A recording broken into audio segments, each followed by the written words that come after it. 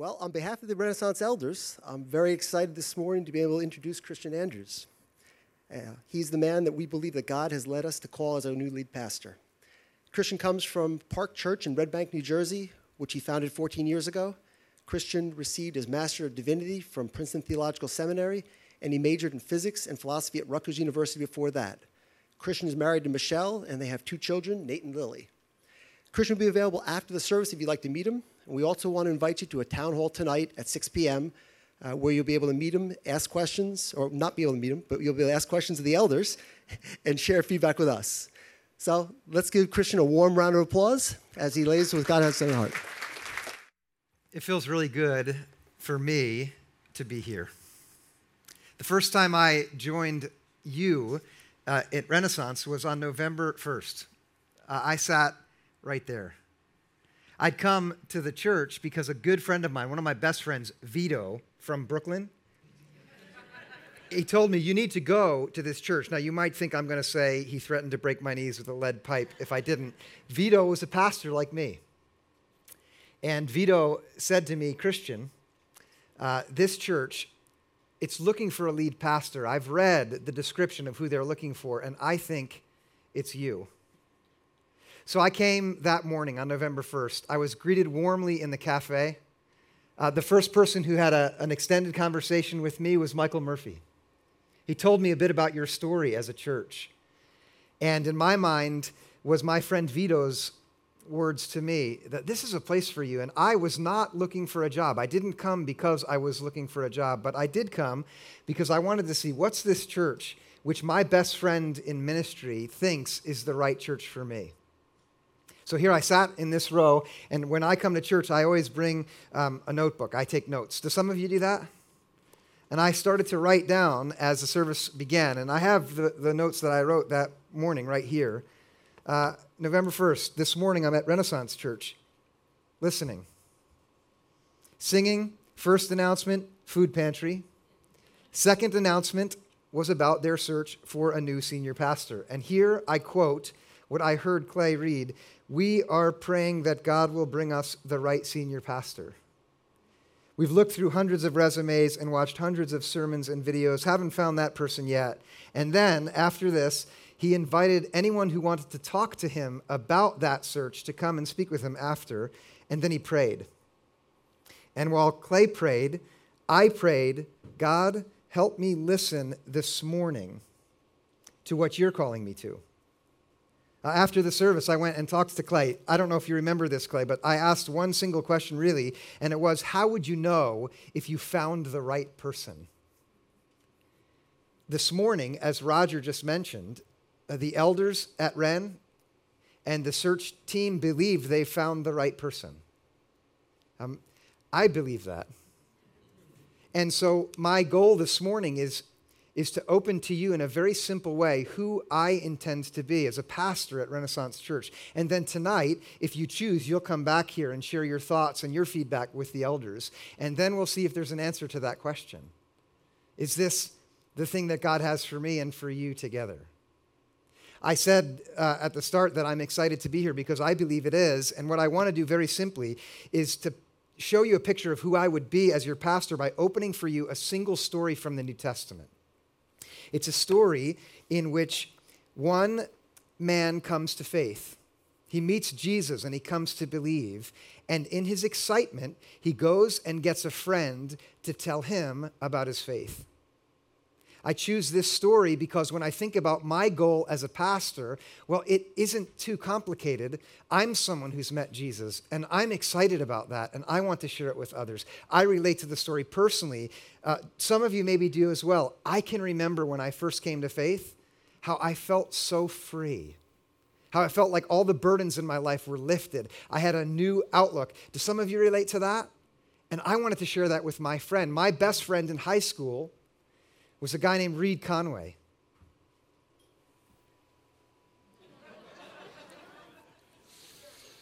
That guy on the right is me, and, lots of skateboarders had really cool hair in the 90s.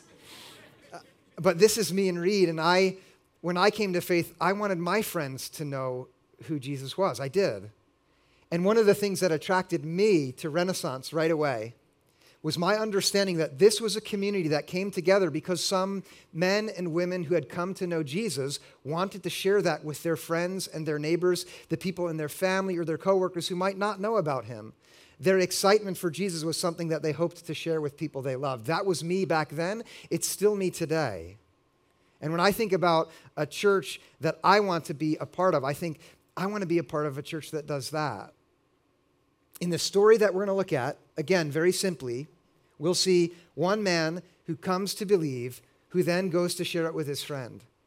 And we're going to look at it in 4 different steps, and this will give me a chance to say with as much clarity and simplicity as I can what I would aim at as a pastor here with you. So the story is in the beginning of the Gospel of John. It's in the very first chapter. It opens in the 43rd verse of that chapter, and what we're going to see is this interaction. There's going to be 3 characters, a man named Philip, his friend Nathanael will enter in, and Jesus. Okay, so let's start by looking at the way the scene opens in verse 43. You're going to see the text up here as I read it here. So listen, here's how it begins. The next day, Jesus decided to go to Galilee. He found Philip and said to him, "Follow me." Now, Philip was from Bethsaida, the city of Andrew and Peter. In those 2 verses, we have a very compressed depiction of the most important event in Philip's life to date. Philip is in Galilee.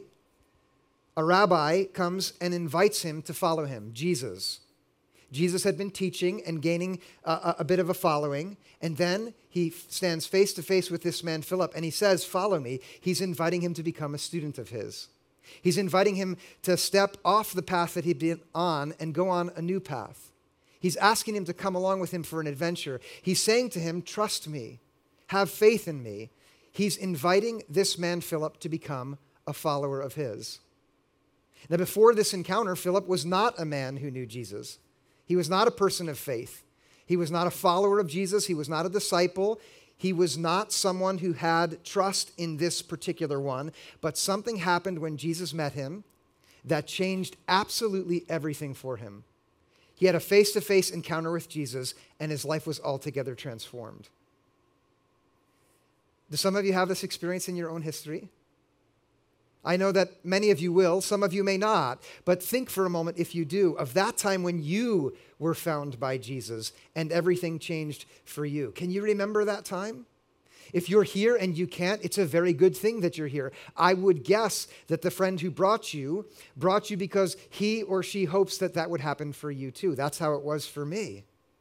Oh, I remember the freedom of this encounter that I had with Jesus and wanting so deeply for others to have it also, because I cared about my friends and the people close to me, and this new life in Jesus was brilliant. That's what we see happening here for Philip. And the question that I want to start with you this morning is, how did it happen for him? And I ask that because, well, I would like to be a part of a church that was good at helping this happen for people. So how did it happen for Philip? There's some clues in the text here that tell us, John wants us to know how this came about for Philip. Notice, if you look closely, there are 3 things that we're told specifically about Philip. We're told what his hometown was, Bethsaida. Secondly, we're told that there are 2 other men from that same town. Do you see it up there? Andrew and Peter. And then the third clue is, it's easy to miss. It's when this happened. Do you see how the verse begins? The next day. That means what happened the day before is important. And if we were to look back, we'll see very simply that the day before this event, guess where Jesus was? Well, he was in Bethsaida, Philip's hometown. And the day before this event, guess who he was with? Andrew and Peter, also from the same hometown as Philip. There we see that Jesus found Andrew and invited him to follow him, and Andrew became a believer. And so he went out and brought his brother Peter to come along also. When Peter encountered Jesus, he decided to become a follower as well. And then John tells us that they spent the entire day together talking. Would you use your imagination for a moment and think, what would they talk about? What would you talk about if you had that chance? I'll tell you, I think Indirectly, John is telling us exactly how Philip became a believer, because on the day before, when Andrew and Peter were with Jesus, they must have told Jesus about their friend from their hometown who didn't know him yet. And they must have said something like, hey, we're so glad that we've become followers of yours. We have this friend who's off in Galilee, and we think he would be an excellent addition to this team. Why don't you go out and find him? And so the next day, look again, the next day, Jesus decided to go to Galilee, and he went and he found Philip. Do you see it? And here is a first picture of what I would want to be with you as a pastor at Renaissance, and it's simply this. It would be to be one who encourages you to talk to Jesus about your friends before you go and talk to your friends about Jesus. Would you think for a moment of a friend that you have who doesn't have faith? It might be someone who's here with you this morning, and if that's you, excellent. Thank you for bringing that friend along. It might be someone who would not accept an invitation to something called a church, but think of them, would you? It might be a family member, a spouse, who doesn't share your faith. You might think, I want them to have faith, and then you might think, I have to go tell them about Jesus. Here this story says, no, before you start talking to them about Jesus, talk to Jesus about them. So would you pray for them right now? I'm going to leave a moment. Do that. I'm going to pray for my friend who doesn't have faith. Let's do that together. If that's odd for you and you think how strange to do this, what I want and what this community wants for you is to come to the place where you also know the joy of Jesus. That's why we would bring people before him, because we want those who are far but who we know to come close to him so that they can come to faith. As your pastor, I will regularly encourage you to pray for your friends and your family, for people who do not have faith, so that they would come to know. That's the first thing I want you to see. Now, the story continues and it unfolds. After Philip is found, I want you to look with me at what happens next. And this will give us a second picture of what I hope to be with you as a pastor. After he is found by Jesus, he immediately thinks of his friend, Nathanael. And watch what happens. This is what follows in verse 45. There we read, Philip found Nathanael and said to him, we have found him about whom Moses in the law and also the prophets wrote, Jesus, son of Joseph from Nazareth. As soon as Philip comes to faith, he thinks of his friend Nathanael, and he immediately goes out and he speaks to him. And here in this statement, we have a very, very compressed depiction of what Jesus is all about. He speaks about Moses, he speaks about the prophets, and Joseph. Moses was the great deliverer who brought God's people out of oppression and who spoke of a day when there would be another one who came and delivered men and women from every kind of oppression. The prophets were men who looked at the world and saw how messed up it is. Is the world messed up? Is it? The prophets saw that and they spoke of a divine healer who would come and set things right. Joseph, everyone in this day knew, he was the one who descended from King David, through whom God had promised to finally bring the true king. In this one statement, Philip has come to his friend Nathanael and said, we have found the true deliverer, the one who will heal us, and the true king. And he said that to his friend Nathanael because what he knew when he looked at his friend Nathanael is that his friend Nathanael needed to be delivered, and his friend Nathanael needed to be healed. And his friend Nathanael needed a true leader who would be a king and his Lord. Put aside this story for a moment. Do you agree with me that what we need today is to be delivered? And I'm not even thinking about the world out there. How about think about yourself? Do you know that you need to be delivered? And that you personally, every one of you comes into this place this morning and you need healing. And you need someone who can come and lead you as a Lord. Some of you who have faith for a long time, when you hear me say this, your heart sings a little bit, doesn't it? When you think of Jesus and his way of doing that. Others might think, well, no, but maybe. Listen, you see what Philip's doing here. He's trying to convince his friend Nathanael to believe. It's not that successful. You'll see in a minute. If you know the story, you know where I'm going. But before we come back to it, listen to me. Jesus is the one who delivers. And we know what it's like to be trapped and oppressed by life. So many of you have come into this place. There are aspects of your life that you wish you could change, but you can't.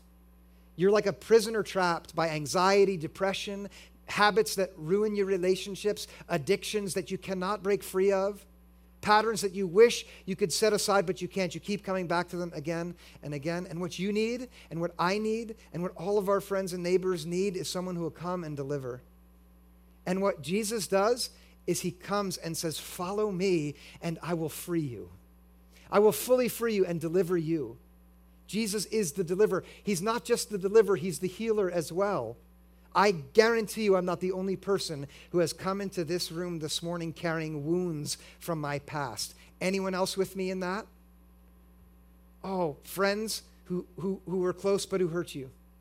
Family that didn't do what family was meant to do. Relationships that were so promising but they disappointed you and hurt you and left your heart wounded.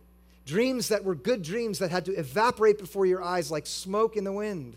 And then you become a person who further and further falls into this brokenness. Our world is broken. We all need to be healed. Jesus is the deliverer who also heals. He's the great physician who says, would you come to me and let me hold your heart and I will set it right? I'll wipe every tear away from your eyes. I'll give you joy and freedom again. He's the one who heals. Can you tell that I like Jesus? I do, because he has delivered me and because he's healed me. And he does both of those as the one who is the true king. He does. And not a king who stays far away and passes his mighty power on to others from a distance, but as a king who comes right up to men and women face to face, just like Jesus walked up to Philip, and who says, follow me. I will deliver you. I will heal you. I will be your Lord and King. All of that we see in what Philip says. Jesus says, I know you better than you know yourself. I know everything you've been hiding from the people around you and even trying to hide from yourself. I know what you've run from. I know what's behind you, and all of it I know, and yet still I invite you. Would you please follow me? I love you.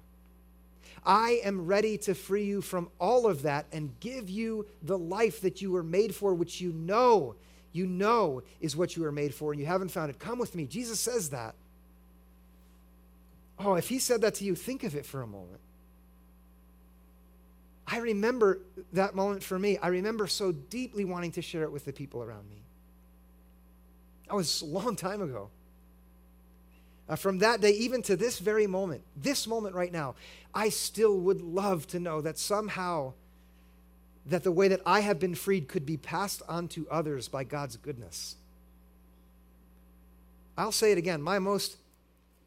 The thing about Renaissance which most excites me is the idea that I could be invited into a church that did not say, hey, it's only Christians here, everybody else get out. But they could say, no, everyone is welcome here, because what we want more than anything is for people to come and meet Jesus, to come and hear of his deliverance and be delivered and to be healed. And that doesn't just happen once, right? Those of you who know him, you know you need it again, right? Again. And tomorrow you'll need it again. Now back to the story. Philip is so in earnest about sharing his faith with his friend, Nathanael, because he loves him, because he cares about him, because he wants him also to have this faith which he has been given to have. And some of you right now, as I say, this is a picture of what I hope to do at the church. You might not like this, but listen, what I hope to do, this is a second thing as a pastor, is not only encourage you to talk to Jesus about your friends, but to encourage you to talk to your friends about Jesus. Does that make anybody feel uncomfortable imagining that?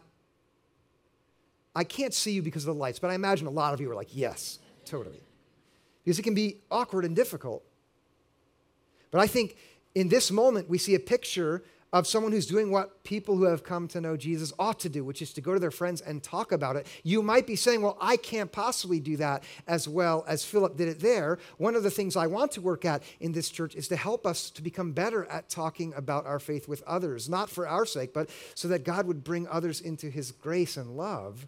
But if you think, well, I can't do that because I'm not as good as Philip. If I was, then maybe I could succeed. But since I'm not as courageous, I'm not as confident, it's it surely wouldn't work as well as it worked for Philip. Well, before you get too far, look at the success that happens. Here, come back to the text with me and watch what happens. Here is the second part of that conversation. In verse 46, Nathanael said to him, "Can anything good come out of Nazareth?"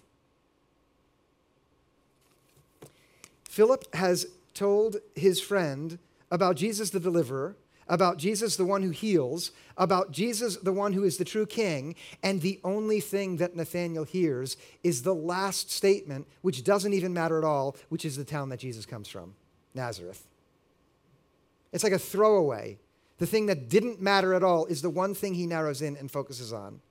He says all of this glorious truth about who Jesus is, and Nathanael's response amounts to like a first century meh. Nazareth? Wait, did you say he's from Nazareth? I don't know what town people in Summit really don't like, but imagine, like, what is it? I'm afraid I'm going to offend someone if I say, but is it like East Orange, really, or Irvington? Can anything good? Nazareth is a town that, if you're from Irvington, God, please forgive me. Nazareth is a town that no one expected anything good to come from.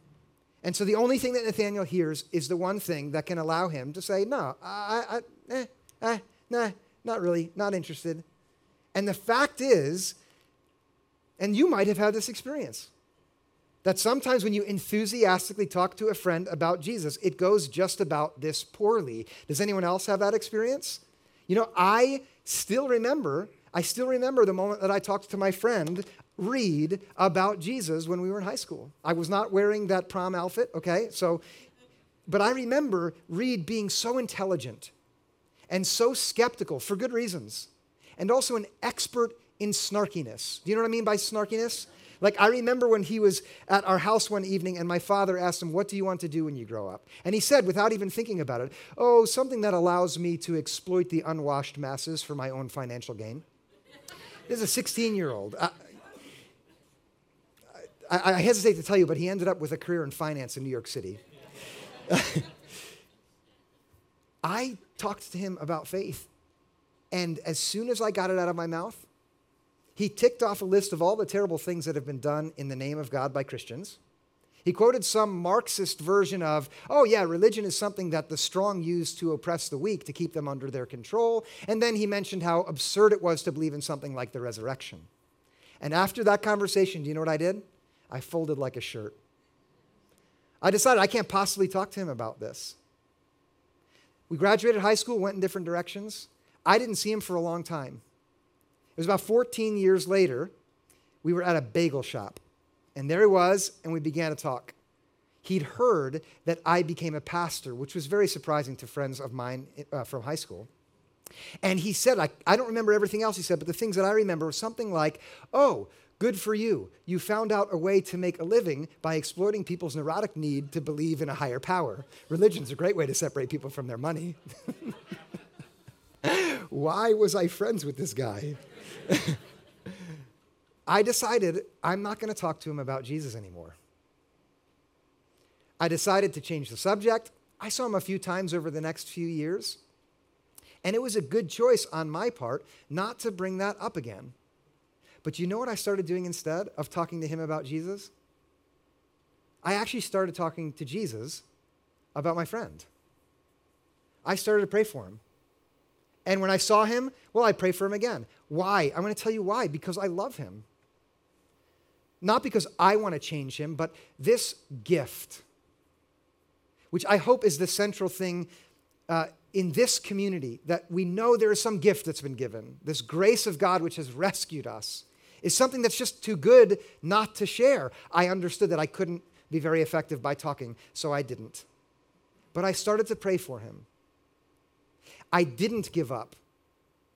Now, in this story here, where the comeback from Nathanael is so simple and dismissive, what Philip does next is beautiful and exemplary, and I'll tell you what, it shows me the third thing that I would very much like to do as a pastor with Renaissance.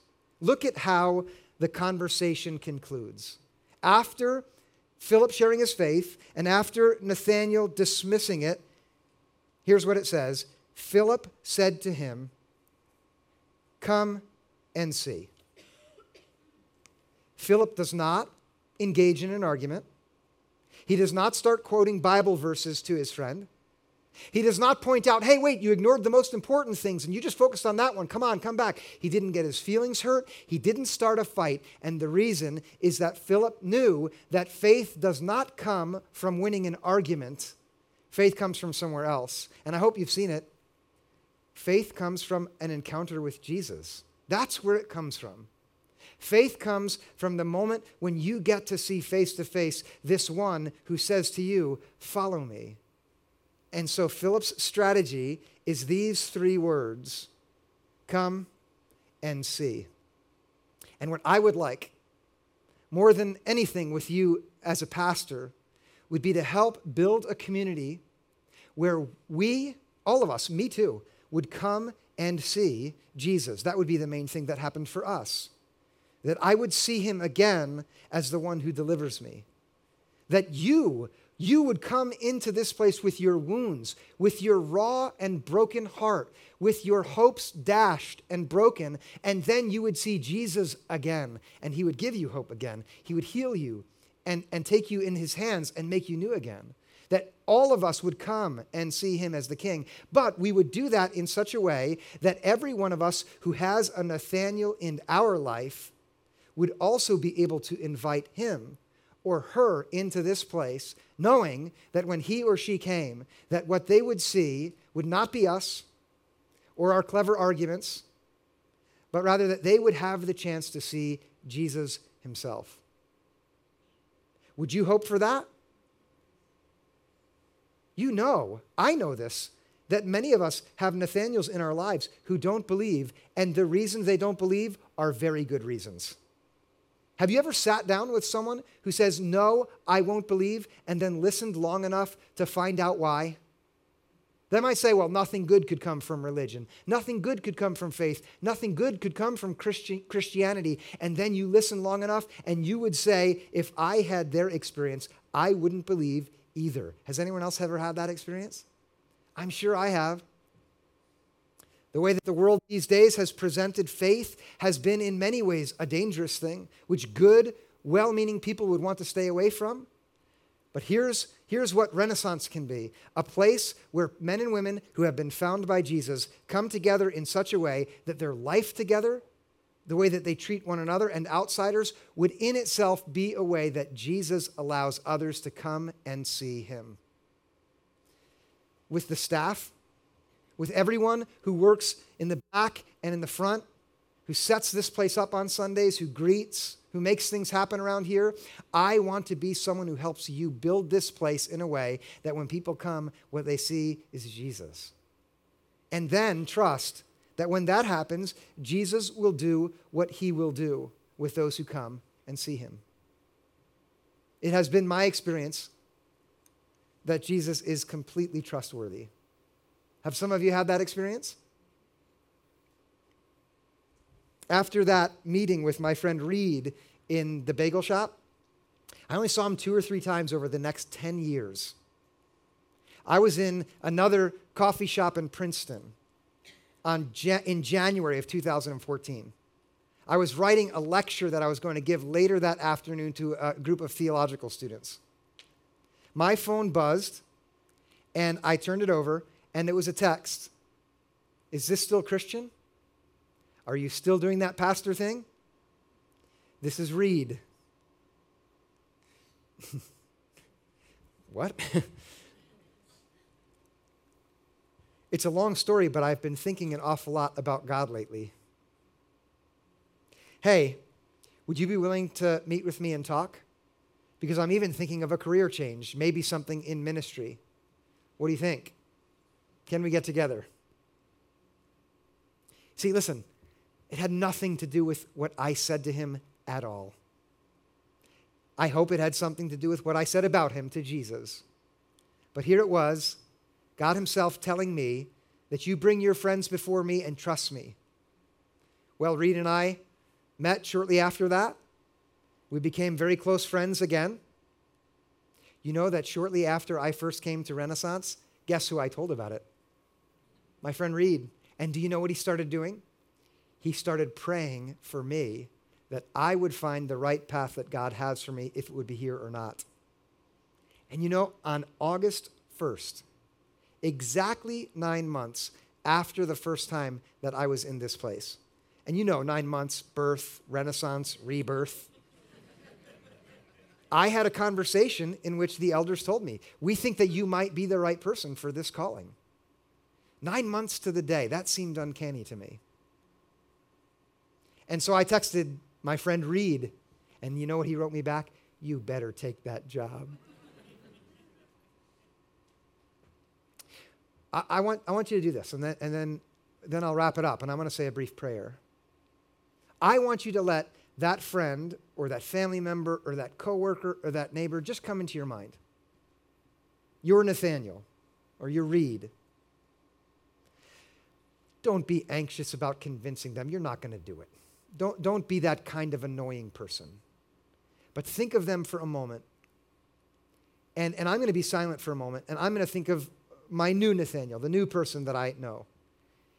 And we're going to bring them before God. And this fall, here, together as a community, we're going to see if God can help us see him better. Us who are here, those of us who are here already, and those who are not.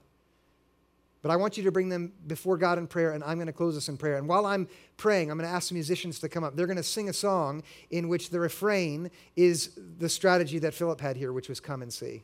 So let's do that. Let's pray together. God, thank you for bringing to mind people in our lives who we would like to come and see you. In our hearts now, hear us as we bring them before you.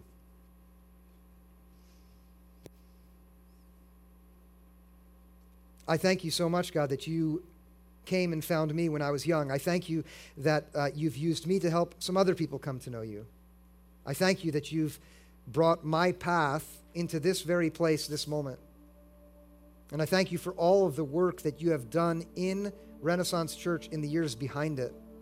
I praise you for the way that you've made yourself known to many people through the ministry here. And now this morning, I thank you that you have invited me to stand in this place with these people to see if this is the path that you're calling us on. God, if it is, my prayer is simple. It would be that every time I'm with this gathering, that you would help all of us see you better, that we would come to see you, and in that process that we would be changed, that we would be delivered from the things that hold us back, that we would be set free and healed, and that we would have the new life of following you as our King. And then secondly, God, I ask that as we are growing, each one of us, as we are being changed by you, as you're having your way with us and changing us, that you would use us to be the people who help others come and see you. Those who we've mentioned in our hearts already, those who we don't even know. Because God, we know that there's nothing that this world needs right now, this moment, more than for men and women to come and see you and to be changed as they do. And I pray this in Jesus' name. Amen.